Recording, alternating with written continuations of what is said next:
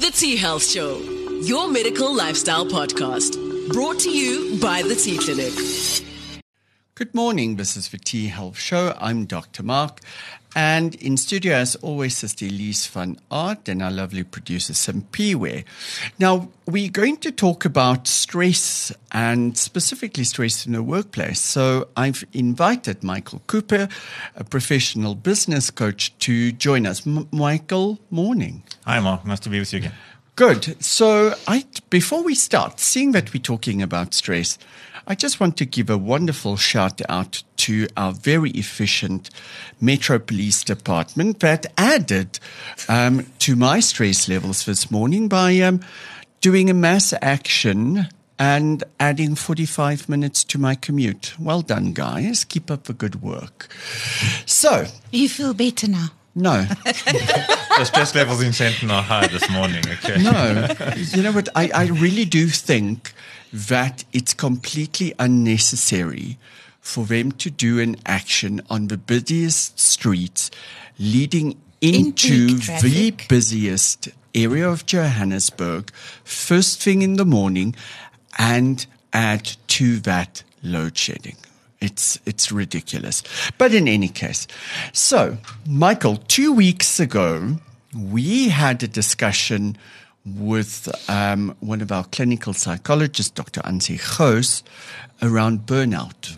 And the thing that I am seeing in my practice, which is so concerning, is people reaching a stage of burnout or a state of burnout earlier every single year.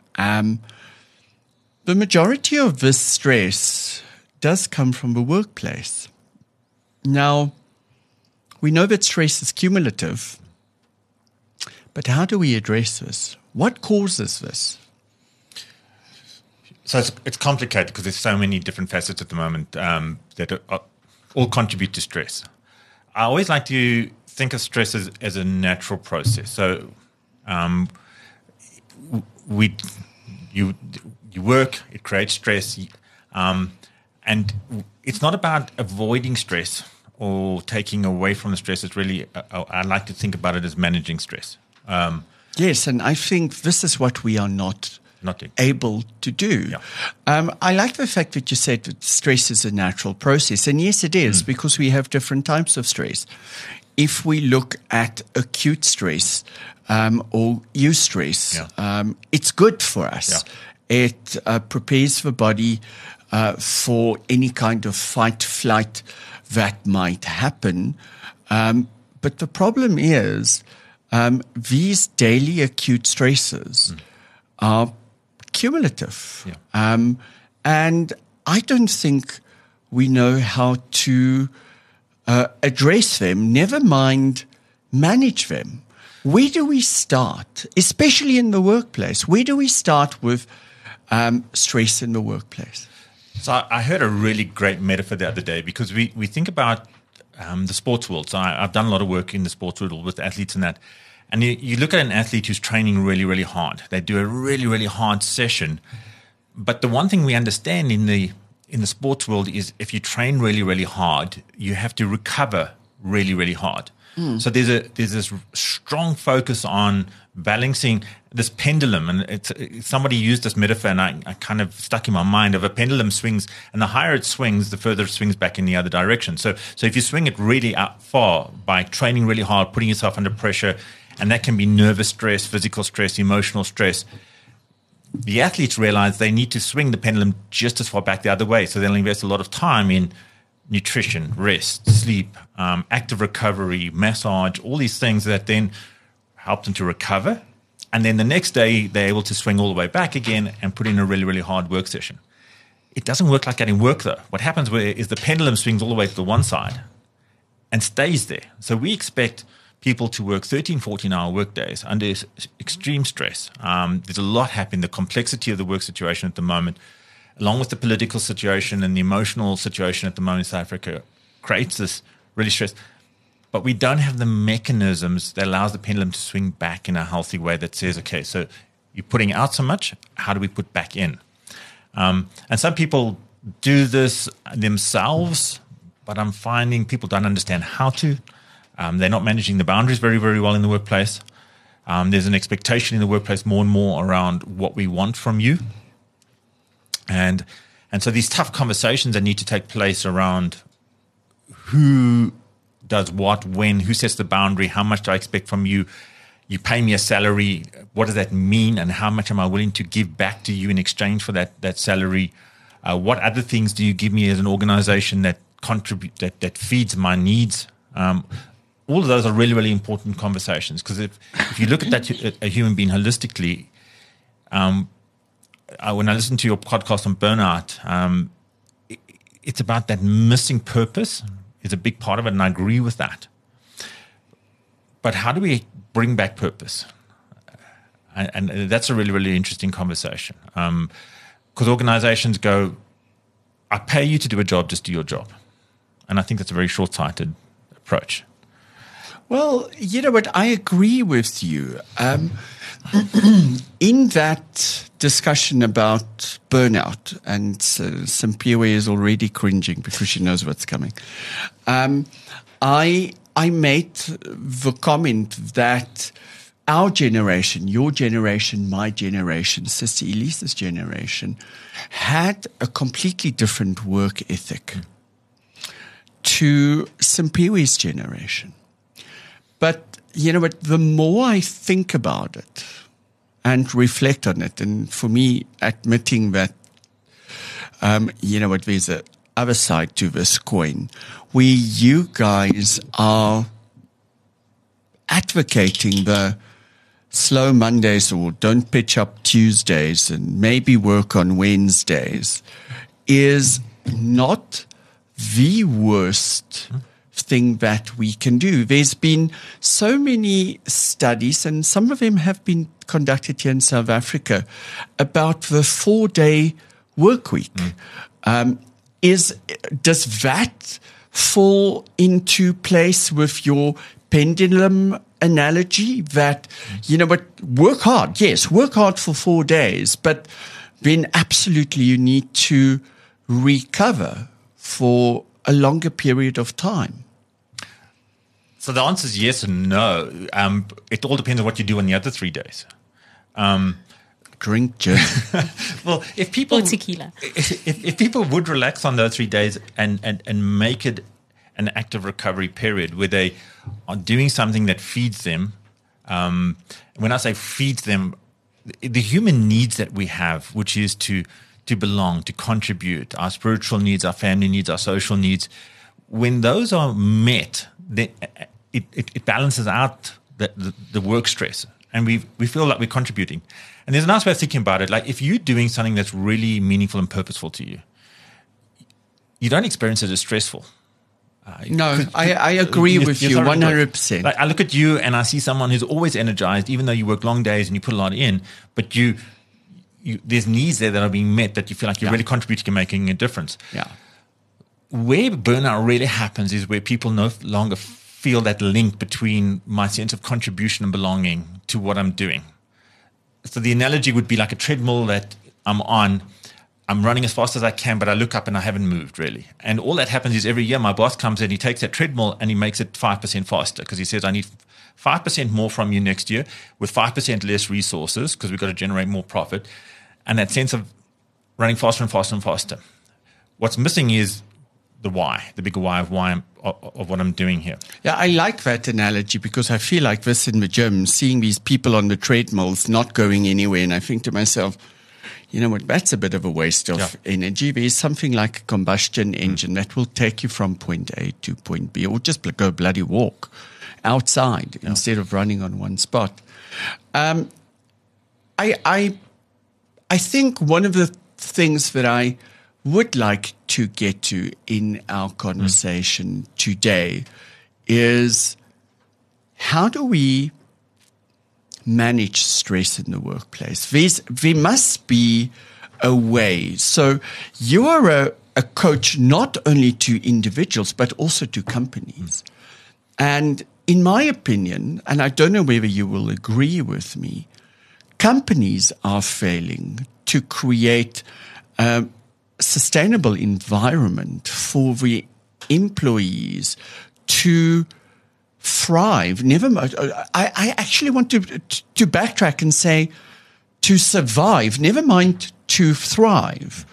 And you know what? If I work for a salary and I'm not one of the big shots in management or on the executive committees, you know what? I'm going to be very scared to speak up and say, enough is enough. Or, you know, it's somewhere when you have to draw the line because I'm replaceable. For me, I think that adds more stress. Besides the stuff that happens outside of work, like for instance, this morning, Elise knows me well enough. I stay in a small little house close to my office for one simple reason. I hate sitting in traffic because people are idiots.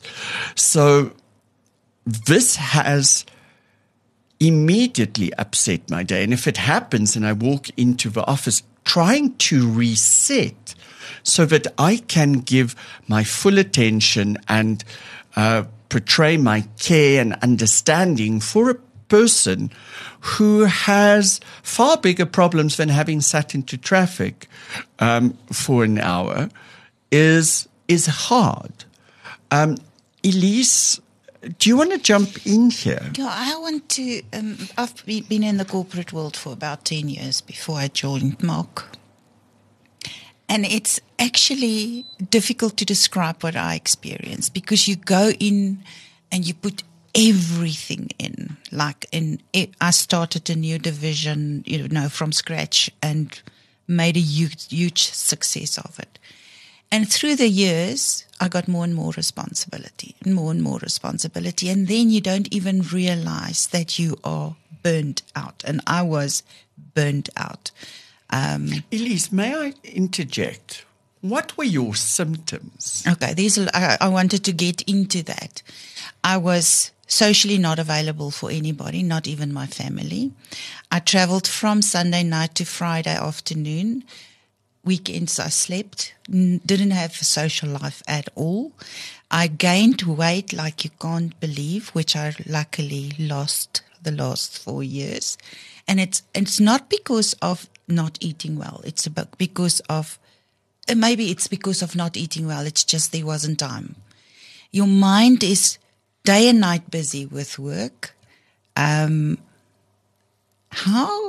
did it do to your emotional state? I was, what do you call it? Disengaged. Yeah. Disengaged.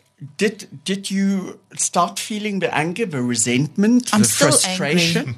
I'm still angry. I don't think there's a magic recipe to recover from burnout.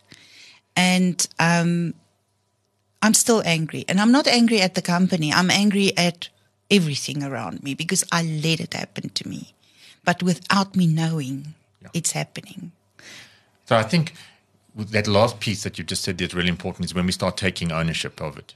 Because we can sit back and we can blame corporates and go, it's their fault. But I do think that they do contribute to this.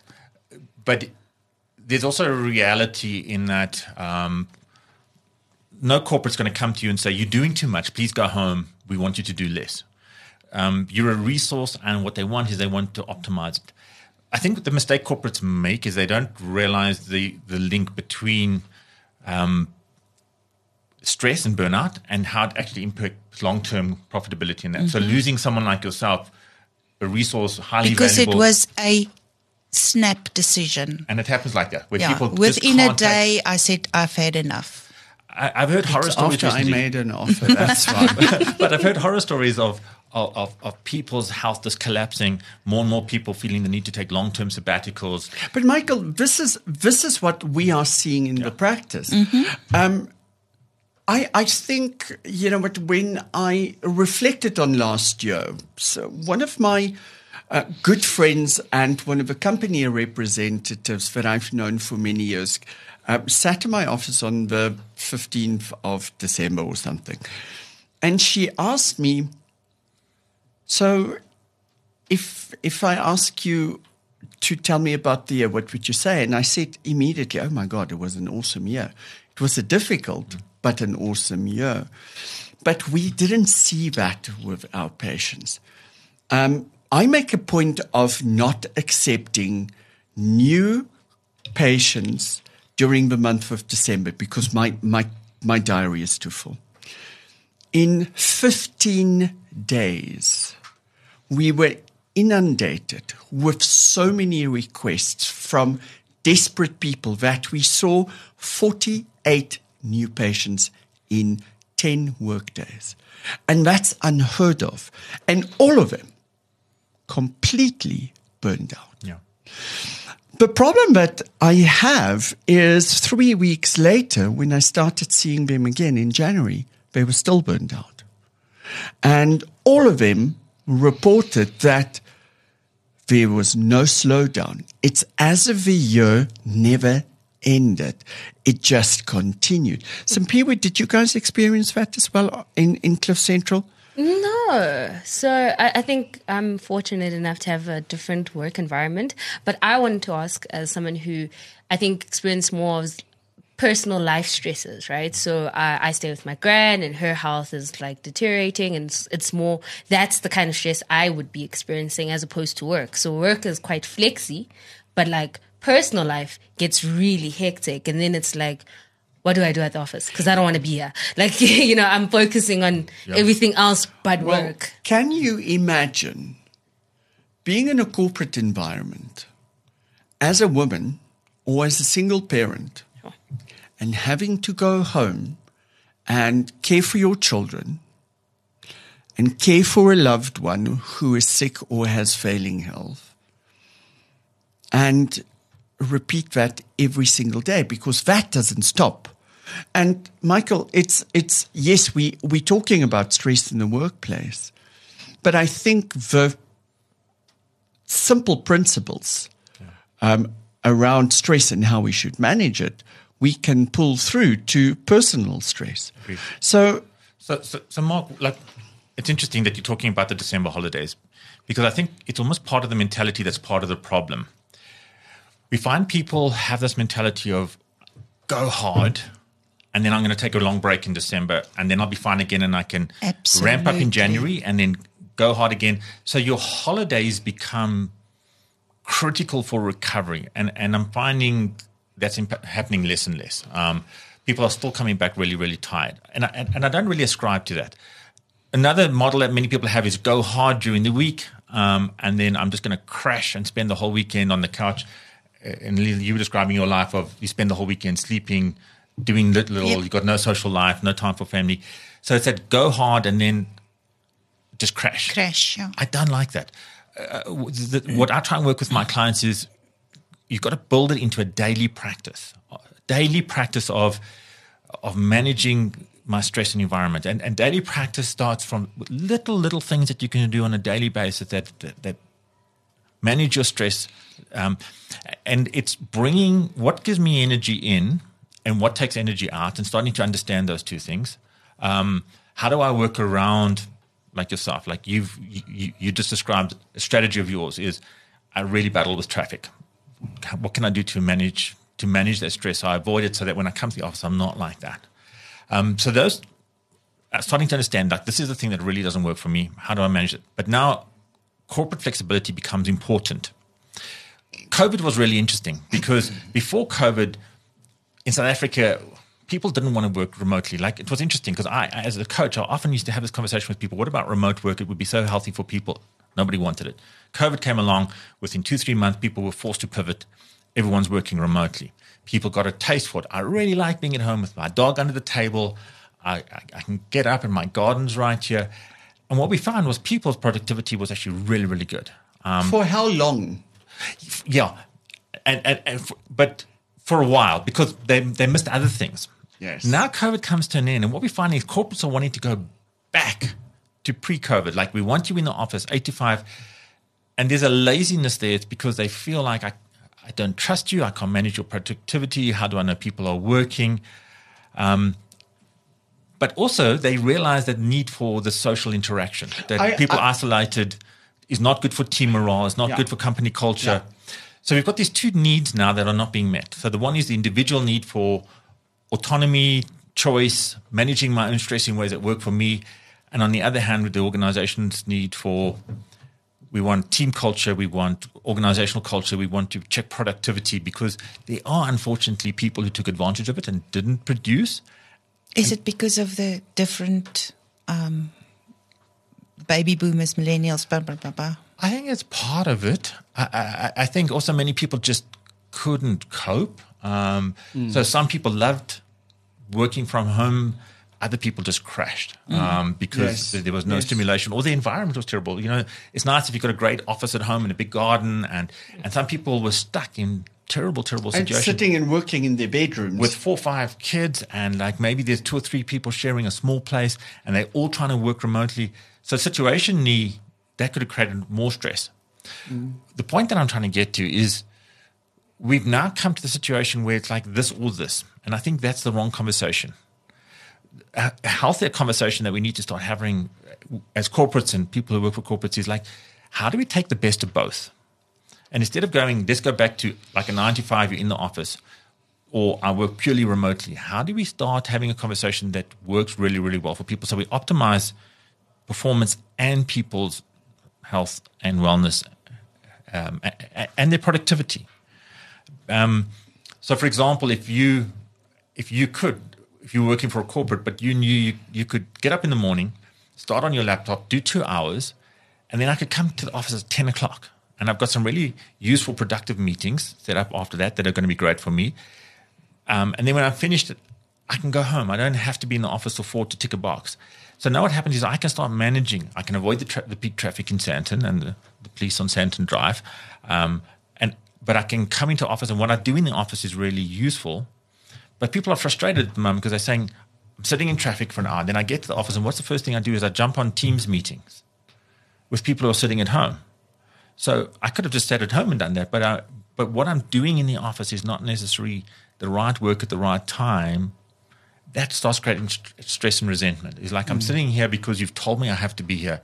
I know I could be just as productive at home. So there's this latent anger and frustration around being forced to do something that I know is not the most effective way for me. But there's a lack of emotional maturity sometimes where, Lise, I think you mentioned of like that fear of losing one's job. And you want to perform.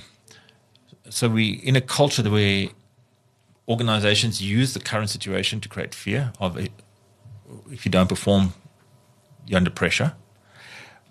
But simultaneously, interesting, they don't manage performance. Yeah, I have to agree. I don't care. As an employee myself, I demand excellence from the people that work with me, and they know that. Yeah. There's nothing that gripes me as much as mediocrity. Yeah. Or not taking accountability. That, as an employer, for me, that's a non-negotiable. Luckily, in my company, I have everyone with the same mindset. Everyone will work on their own, take accountability and take responsibility and go the extra mile, not because of me, because of the environment that we work in. One of the things that I always ask my patients who come in with metabolic disease, weight gain, fatigue, stress, blah, blah, blah, is your business successful? Most of them are either managers or directors or self-employed and business owners. And they say yes. And I look at them and I say, so, how did you get there? And there's a little bit of a confusion. I said, did you work hard? Did you put in the time, the effort? Did you work long hours? Yes, I did that. So why the hell are you not doing that with your health? Why don't you treat yourself like a business? Because we don't. And I think for a lot of people that's scary, because if I treat my life like a business, my employer might not be as happy. But ultimately, you fail at both. You fail at life and you fail at your business. I want us to quickly talk about the stages of stress. and the types of stress? Or do you want to add something? No, I wanted the point that you just made, though. Let's dig a bit deeper into it. Like, why? So why do we have the situation where people feel like I have to separate these two things out? So I've got to come to work and work. So the bulk of my time every week. And then this thing that we call life on the side, which is my health, my wellness, my social interaction, my spiritual needs and all that, have to fit into the gaps in between. And so why is it that we don't prioritize those things? And a lot of it's got to do with a culture of over-identity with my work. So I am my work. And I think that's the one thing that perhaps we joke about the millennials is that they are better at, which is my work doesn't define me. I'm much more than my work. There's a much more holistic perspective perhaps of like life is not just my job, but it's who I am, where I'm with, the experiences that I have, the quality of life is as important. And I think the older generation, there's a much more high identity in I am my job. And so you take away someone's job, the loss of identity is one of the scariest things that people have. So, and then if you add to that a lot of the patterns that we find like of perfectionists wanting to be high performance, that like you say, particularly when you look at medium to top management, these are people who perform really, really well. So there's an identity of I am a performer. I get results. I'm really good at what I do. Now that is who I am. And am is different to what I do, who I am and what I do. So there's difference between being and doing.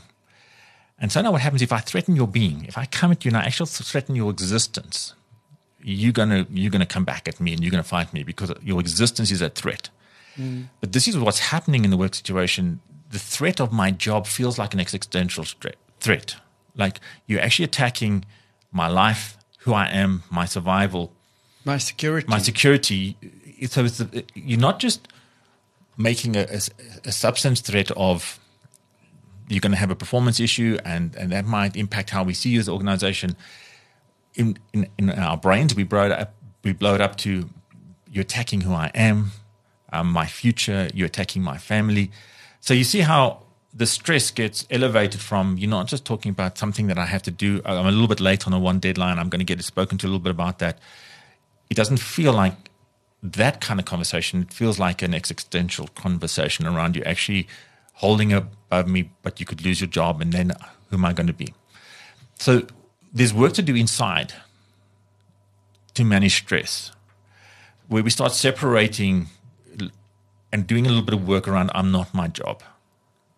And so with executives, I do a lot of this very, very important work is the separation of who we are as people, which is much more holistic than this one aspect of our life, which is my job.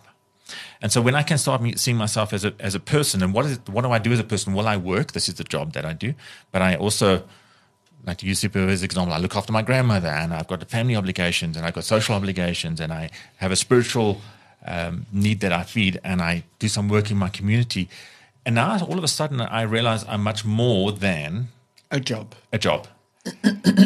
And people go, but surely when you put more pressure on a job, you get better performance. And it's counterintuitive, but it's not true. It would be like me saying to you, here's a golf ball, there's a hole, putt this putt, and it's 5 feet. And then I say, but if you make it, I'm going to give you R1 million. Which one has more pressure? The R1 million. One where you're going to reimburse me. Yeah. So all of a sudden, pressure actually deteriorates performance. And there's a huge amount of research that high amounts of pressure of the wrong kind deteriorates performance. So you're increasing stress, and you're not getting necessarily the results out that you want, which you think is increased performance. In fact, you're deteriorating performance. But can I quickly say something? I just want to say, and this is from personal experience, the person that I'm at work or was at work is different from who I am because of the company culture. And was that a choice? It's to fit in. To keep the two separate. And isn't that so sad? It's sad. So the very best of you left at home. Exactly. And do you know how often I have this conversation? That is where the stress actually started. And often, interestingly enough, it's with women and people of color that I find I have this conversation where it feels like I battle to fit into the culture of some of these big corporates. I have to leave the very best part of me. Exactly. And so we talk about diversity, but culturally we actually force people to fit into a very narrow spectrum of behavior. And that's stressful because the moment we start operating outside our authentic self, I've got to continually maintain this. Am I saying the right thing? Am I doing the right thing? Am I creating the right impression? Exactly. I Stress goes like up. what you say. I always say, before you get married, you have to live together. Because if you don't, I can pretend to squeeze the toothpaste at the bottom for a week, but I can't do it for a month. Yeah.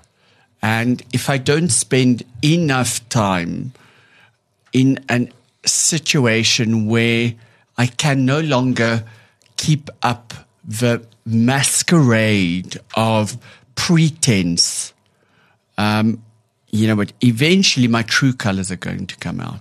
And I think, Elise, that's what you are illustrating. Absolutely. If I think how we are in the practice, We are who we are. you know what, we swear, we laugh. Yeah. We're dirty, all of that. No, Even on the show. Even on the show. we're not dirty. We use microdicing.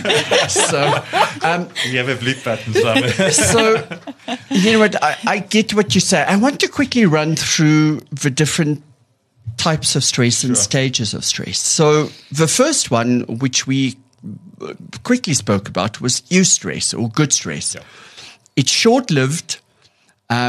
It creates a strengthening of our fight-flight reaction, and then it dissipates, and I return to normal. That's good for us. Everyone should have. So, perfect example, traffic this morning. No, for me, that's not a perfect example of something like that. Is doing something that creates a little bit of fear, but has a reward of exhilaration behind it. It's like doing a bungee jump or going down a big slide. It's like, oh, I shouldn't be doing this. And when you get to the bottom, it's, oh my God, I want to do it again. Okay. That's good stress. Okay. Okay. So there's a reward at the end of this. Now, daily stress is traffic because I deal with it every single day. And then, but when daily stress becomes cumulative, which all stress is. So I sit in traffic. I come home, there's load shedding. I have to feed the kids, get them bathed, get them to do their bloody homework. And after that, I have to go spend time with my ailing parent who's living in the granny cottage, make sure that they're okay. And then I have to come and I have to listen to my husband rant and rave about the traffic. Stefan is used to that. So And then? that becomes chronic stress. Okay. And with chronic stress, now we start developing, Michael, resentment, disillusionment, anger, and when chronic stress continues, it progresses to I'm starting to become anxious. I don't want to do this. I'm starting to disengage, not only from the situation to try and help myself. It's, that simple thing. If I know something is going to be unpleasant, I'm going to start trying anything to avoid it. It's public speaking. Get someone to go and stand on a stage if they don't like it. They will do everything possible to avoid it. And you're going to start doing that to avoid the stress and the unpleasant feeling that you have in whatever situation, either going home or going to work. And eventually it leads to complete anxiety, leads to depression, which leads to shutdown. But this is where your fight, flee turns into complete freeze. Okay. Is that a good summation of stress? Very much. Okay. So where do we start? I think, the most important thing for us is to identify the stressor and take ownership of it. Do you agree? Agreed. So if you're looking for very specific, my mind works like this, like give me something practical that I can actually tangibly do. First thing, take your cell phone and switch off notifications. No. I promise you, it is life changing. Okay, so this is what you do: is you switch off WhatsApp, you switch off Teams, you switch off Facebook, so you get no notifications. If somebody wants to get hold of you in an emergency, you allow the phone to ring, but everything else you switch off. Let me tell you why it's important. Is this then becomes an extension of work. So what happens is now I'm at dinner. I'm with my family. This should be a time of relaxation, socialization. And what happens is, even if I don't pick up my phone, it goes off and I see there's a message from my boss. I'm distracted immediately. I'm distracted immediately. And if you look at the way the neurology works, the resources in the prefrontal cortex for current engagement, current working space are limited. So now my phone is already consuming those. Now I have less energy and time for chatting to you, for just enjoying this really nice glass of wine that I bought, this dinner that I'm eating. So these things that give me pleasure of the tangible things, time with loved ones, food, being in the garden, going for a walk, those things that provide me energy are now blocked because what's happened, my phone's constantly on. I'm seeing, even if I'm not doing the work, I'm seeing this conversation between two members around a client, and what's happening is my brain is engaged here. Switch the notifications off. Because what do we do when our notifications are off? Like 20 minutes into the conversation, now dinner's winding down a little bit. I quickly have a quick look. Okay. And I choose when and how to engage with my notifications. So now all of a sudden I'm starting to put a little bit of a boundary between work and the other space that's important for me, be it at the gym, socializing, anything like this. Now, most people have exactly your reaction when I say to them, switch off notifications. They go, impossible, can't do it. Like, I have to be immediately available to everybody. Oh, crap. I hate that. There's nothing worse than sitting in a conversation with someone and constantly they're checking their bloody smartwatch. You know what? I lose it. I tell them, you know what? Please, if you want us to have lunch or something, don't bring your watch or your phone because I'm not competing with your other friends Amen. Or with work. And there, you know what, Elise, my phone is never close to me in my office. This is the same. I like what you said. I even put off the sound on my phone. Yeah. And that's it. Yeah. I don't want to engage with it. Nothing is as important. Everyone in my environment, whether it's personal or business, know that if they need to contact me, call my office. Yeah. Because even though I'm in my office, I'm not going to pick up my phone because I'm giving time to someone else who's paying me for my time. Yeah. So don't interrupt me. So we try it for one day. Let's see if you survive. It's liberating. That's the word, liberating. So now you're starting to put up a little boundary, like one brick at a time. Next thing you do is on your laptop that you work on all day. Okay. Switch off notifications again. No notifications because once again, like this is hard. Just hearing it, I'm like, exactly. Look at the emotional reaction you're having today. No, what do you mean? So think what happens though. I'm busy doing some really important work. I'm writing something. I'm concentrating. I'm doing some deep work. There's a certain part of my brain that's engaged, and I'm in deep thought.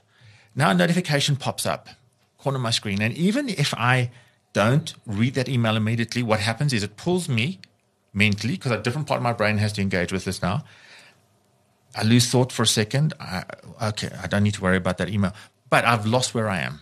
I have to read. Yeah, I get that. I hate that when I do that to myself because I'm distracted in any case. So Google proved that with their developers, it can take up to 10 minutes sometimes from deep thought to being distracted back to the same point of thought.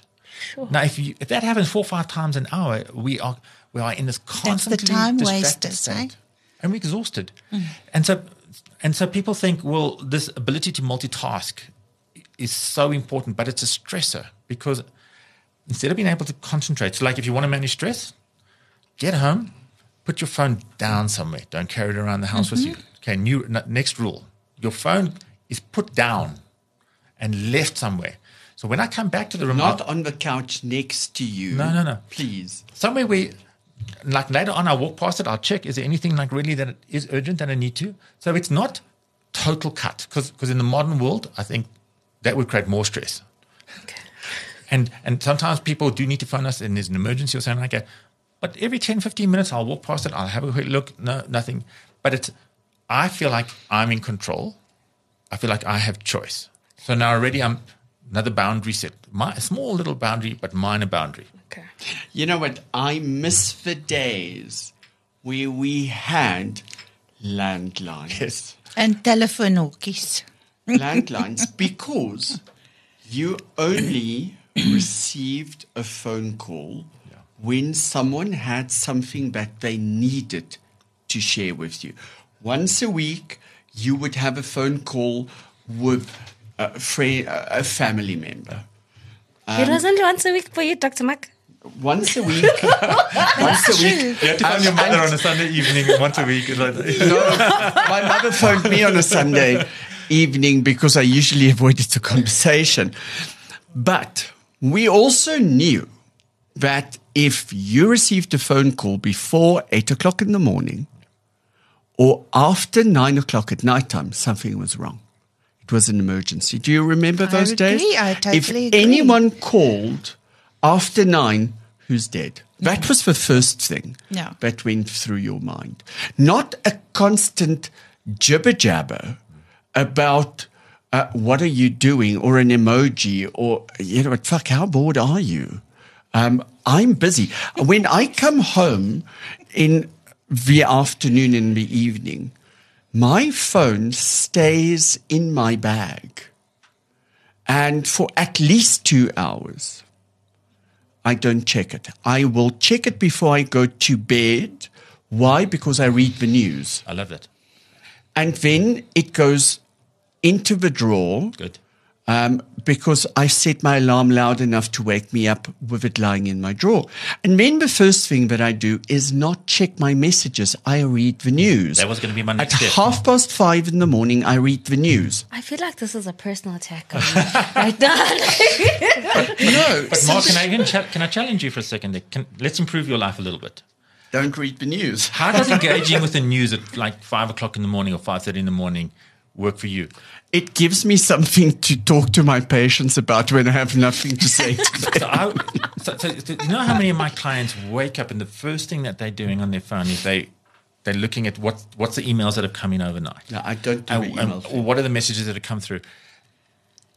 If you want a great stress avoider, is try and avoid all electronics for the first hour in the morning. Like, do yourself a favor. Like, don't look at the news. Don't look at your phone. Get up and find some quiet space. That quiet space in the morning. Okay, so go to gym first. Go to gym first. And then come and look at the news. Then come and look at the news. Get up and have a cup of coffee and go just sit outside. Do some breathing exercises. If you've got a spiritual practice or a meditative practice, that hour in the morning is probably one of the best ways to set yourself up for a stress-free day. I just see so many of my clients who are really stressed. They're finding I'm not getting enough done in the workday. All right. And what happens is I spoke to a guy the other day and he said, I've got 15,000 unread emails in my inbox. 15,000. All right. But how many of those 15,000 are actually irrelevant? But he's got to sort through those and the stress of like, that's there unprocessed. Okay. You're cringing again. Yes. Okay. Can you imagine having 15,000? Sure. And so they go, I've got to find time. So what do? Is they start consuming other space. So some people go early in the morning. They wake up now at 4 o'clock in the morning to try and get an extra 2 hours of quiet time during the day because they get to the office and the office time is not productive because they're interrupted. There's meetings. There's all sorts of other things happening. And I actually don't have time to like get a lot of personal work done, email work and that type of thing. So now I start consuming 4 to 6 in the morning. I've got to wake up before the kids get up so I can quickly do 2 hours of emailing.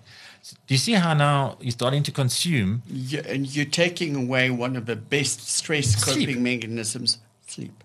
So sleep is, if you said to me, like, choose one thing to minimize stress, I'd say get 8 hours of sleep a night, 7 to 8 hours. But people feel the stress. So what they do now is they go, okay, so then I've got to minimize my stress by doing more.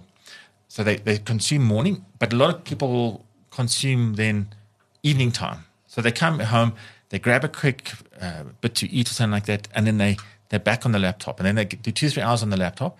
But what happens then? Eventually, like, you're just mentally and physically exhausted. So now what happens is you pick up your phone and you start flicking through, scrolling. And it feels great because you know what? Finally, here at 11 o'clock at night, I have 5 minutes for me. And it feels it feels good. This doom scrolling at 11 o'clock at night. And the next thing I look and, geez, it's 1 o'clock in the morning. But what happens is that need for my alone time that I've had nothing the whole day, I've fed that need in a very unhealthy way by watching soccer at 11 o'clock at night or social media. Which is something that excites you instead of something that relaxes you. Watching sport and getting engrossed in the action is not relaxing. Yeah. So for me, you know what, I'm a chronic insomniac. I have now taken to watching cooking shows, specifically. MasterChef? No. Oh. It's exciting. So I watch Nigella. Oh, okay. Why? Because I have all her books. Okay. I've seen every single program more than once. So there's nothing new, and yet it relaxes me. So it's not mentally stimulating. No. It's just easy. Yeah. No. It's and that allows me to fall asleep in my bed with my sleep timer on 10 minutes, which usually was 2 hours. Now it's a short period of time. Michael, we're running out of time. So I think... Mark, can I say there's something I really would like to say is like a lot of organizations have wellness programs. And this is a personal bugbear of mine, all right, where the executive wellness program is once a year we send all our top executives and they go to the doctor and they do some blood tests and everything like that, and the doctor comes back and they get these beautiful reports and they're very proud of the fact that they've got a wellness program. Where I'm challenged is, like, I'm an executive coach on the other side, so I'm often on the more performance side, helping these people to perform better and do better and get better results and work with these teams better. And I'm just noticing the massive gap between these two because these two are unrelated. Because let's say you work for a large bank up the road, you go get your executive report and it says you've got high blood pressure, your cortisol levels are high. It doesn't address it. But address it with medication instead of addressing the... Go see a doctor. And by the way, we'll make you an appointment with a nutritionist as well, like if you want one, but it's on you. So that's the result of the executive medical. It's like red flag, and here's some people you can go talk to. Then that person walks out of there and they go have a performance review with one of the leaders and they say, Mark, you did very well next year, but we want you to do 10% more this year. You've got some people missing out of your team. We know we're not going to replace them, but so can you guys just absorb the load? So now look at these two mixed messages you're getting. And this is where my challenge to corporates is we're not addressing it in a holistic way. At one level, we're realizing people are sick and people's wellness, we need these wellness programs and people need help. But we're having a performance conversation on the other side that just says do more with less. Where we're trying to have conversations in some of the corporates I'm working with, let's actually put the two together. And the executive coach actually is quite a useful person to sit in the middle because I've got the relationship with the individual. Bring your medicals. Let's have a look at your performance. And then we go, how do we make this work in a way that is really healthy and holistic? Corporates aren't doing this. They're seeing them as two separate individualistic things, and they're not taking responsibility for actually what's appearing in a lot of the wellness reports.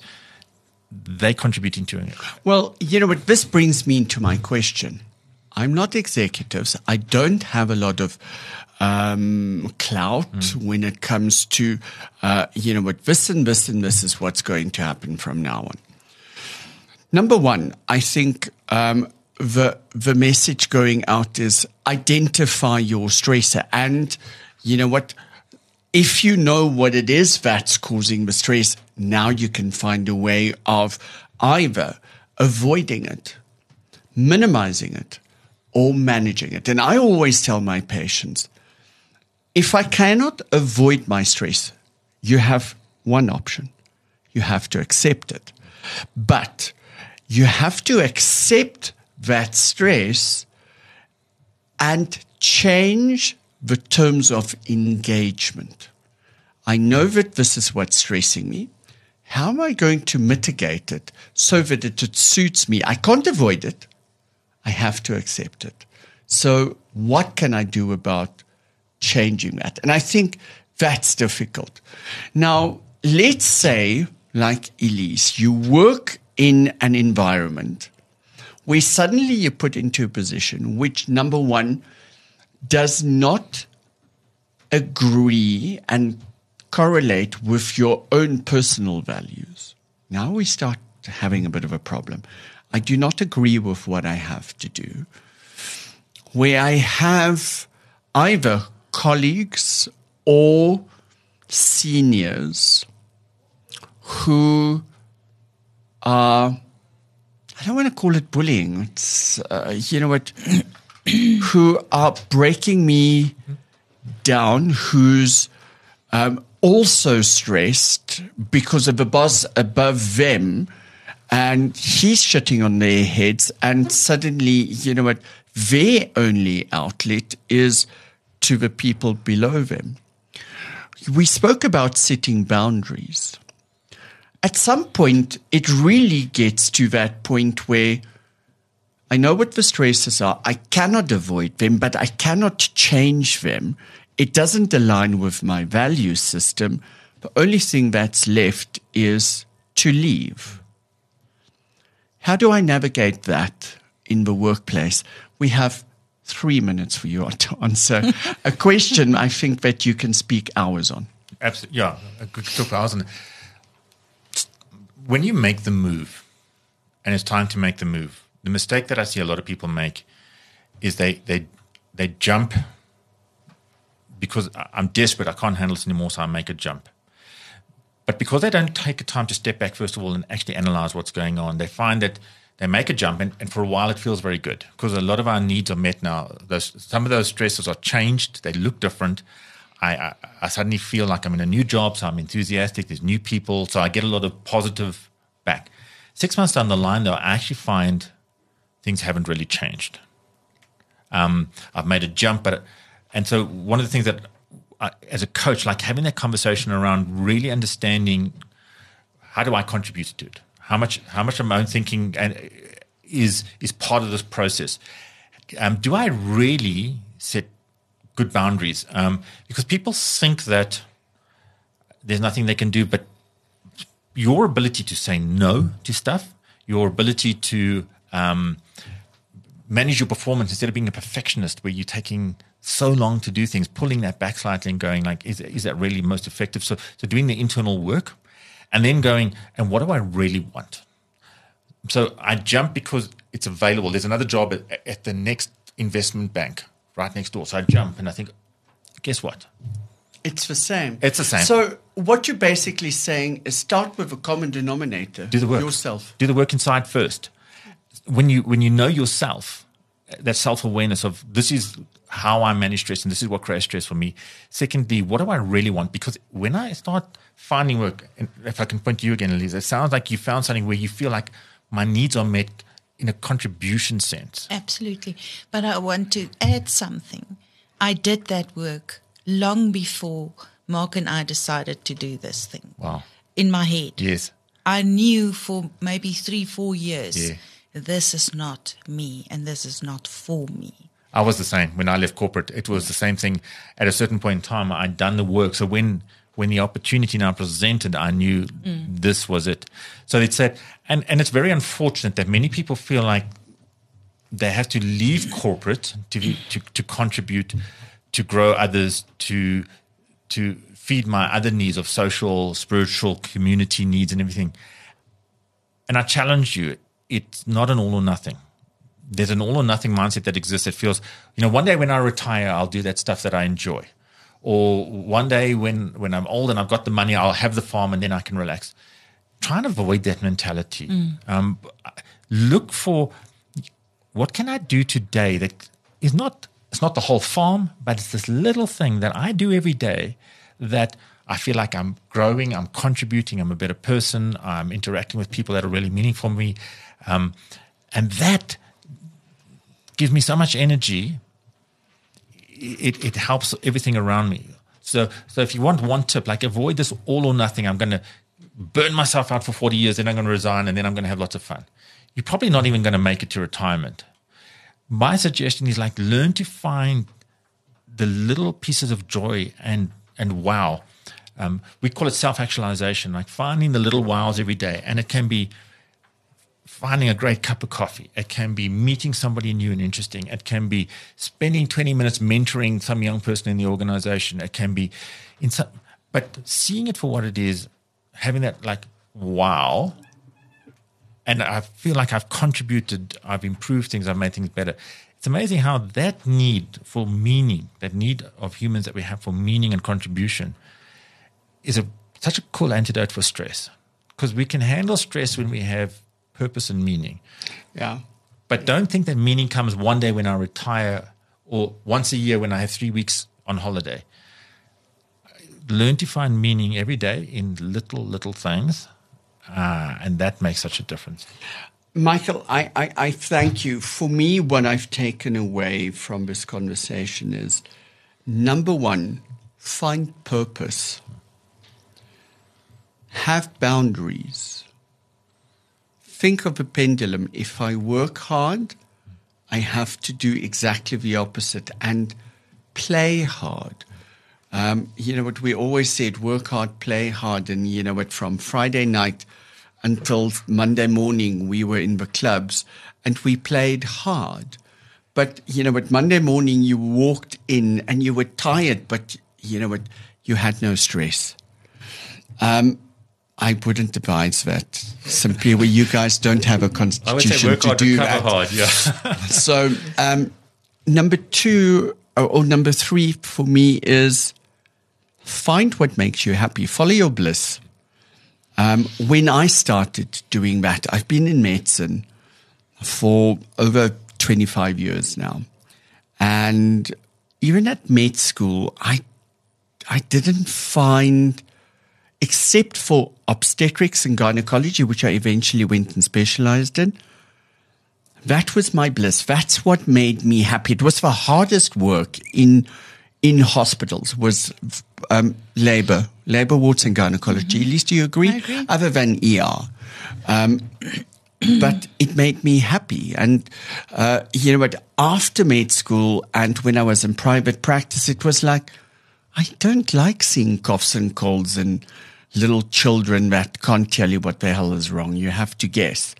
It didn't make me happy. And then I went into aesthetics and finally, you know what we did, I went into hormone optimization, where I actually make a difference to people's quality of life, not how they perceive themselves, but how they actually feel. And that makes me happy. And therefore, nothing that I do is ever hard when it comes to my work. I don't think all of us have that opportunity because I have to take the job that's available. But in that job, find something that you feel that you are good at and want to develop. Again, identify your stresses and manage them accordingly. Michael, if any of our listeners want to talk more about this, managing stress, business coaching, etc., how do they get hold of you? So our website is coachingunity.co.za. It's one word. They can do that, or they can contact T-Clinic and we'll put them in contact. Give my number, but through the website, coachingunity.co.za. Yeah. Okay. Michael, thank you for taking the time, driving all the way through from Pretoria. I don't know how you guys do it. And we will have you back on the show. I have a company that wants to speak to you, by the way. Don't let me forget. Next week, we will be back. We're going to talk a little bit about aesthetics and, you know what, my favorite product on the market currently, and that's the biostimulators. I'll be joined by Lauren Kate Fletcher, and we'll be delving into the benefits of biostimulators and in my specific use of Sculptra. Until then, we wish you all the best in health. That was the T Health Show, empowering you with knowledge. Download all previous episodes on your favorite podcast platform. The T Health Show is brought to you by T Clinic.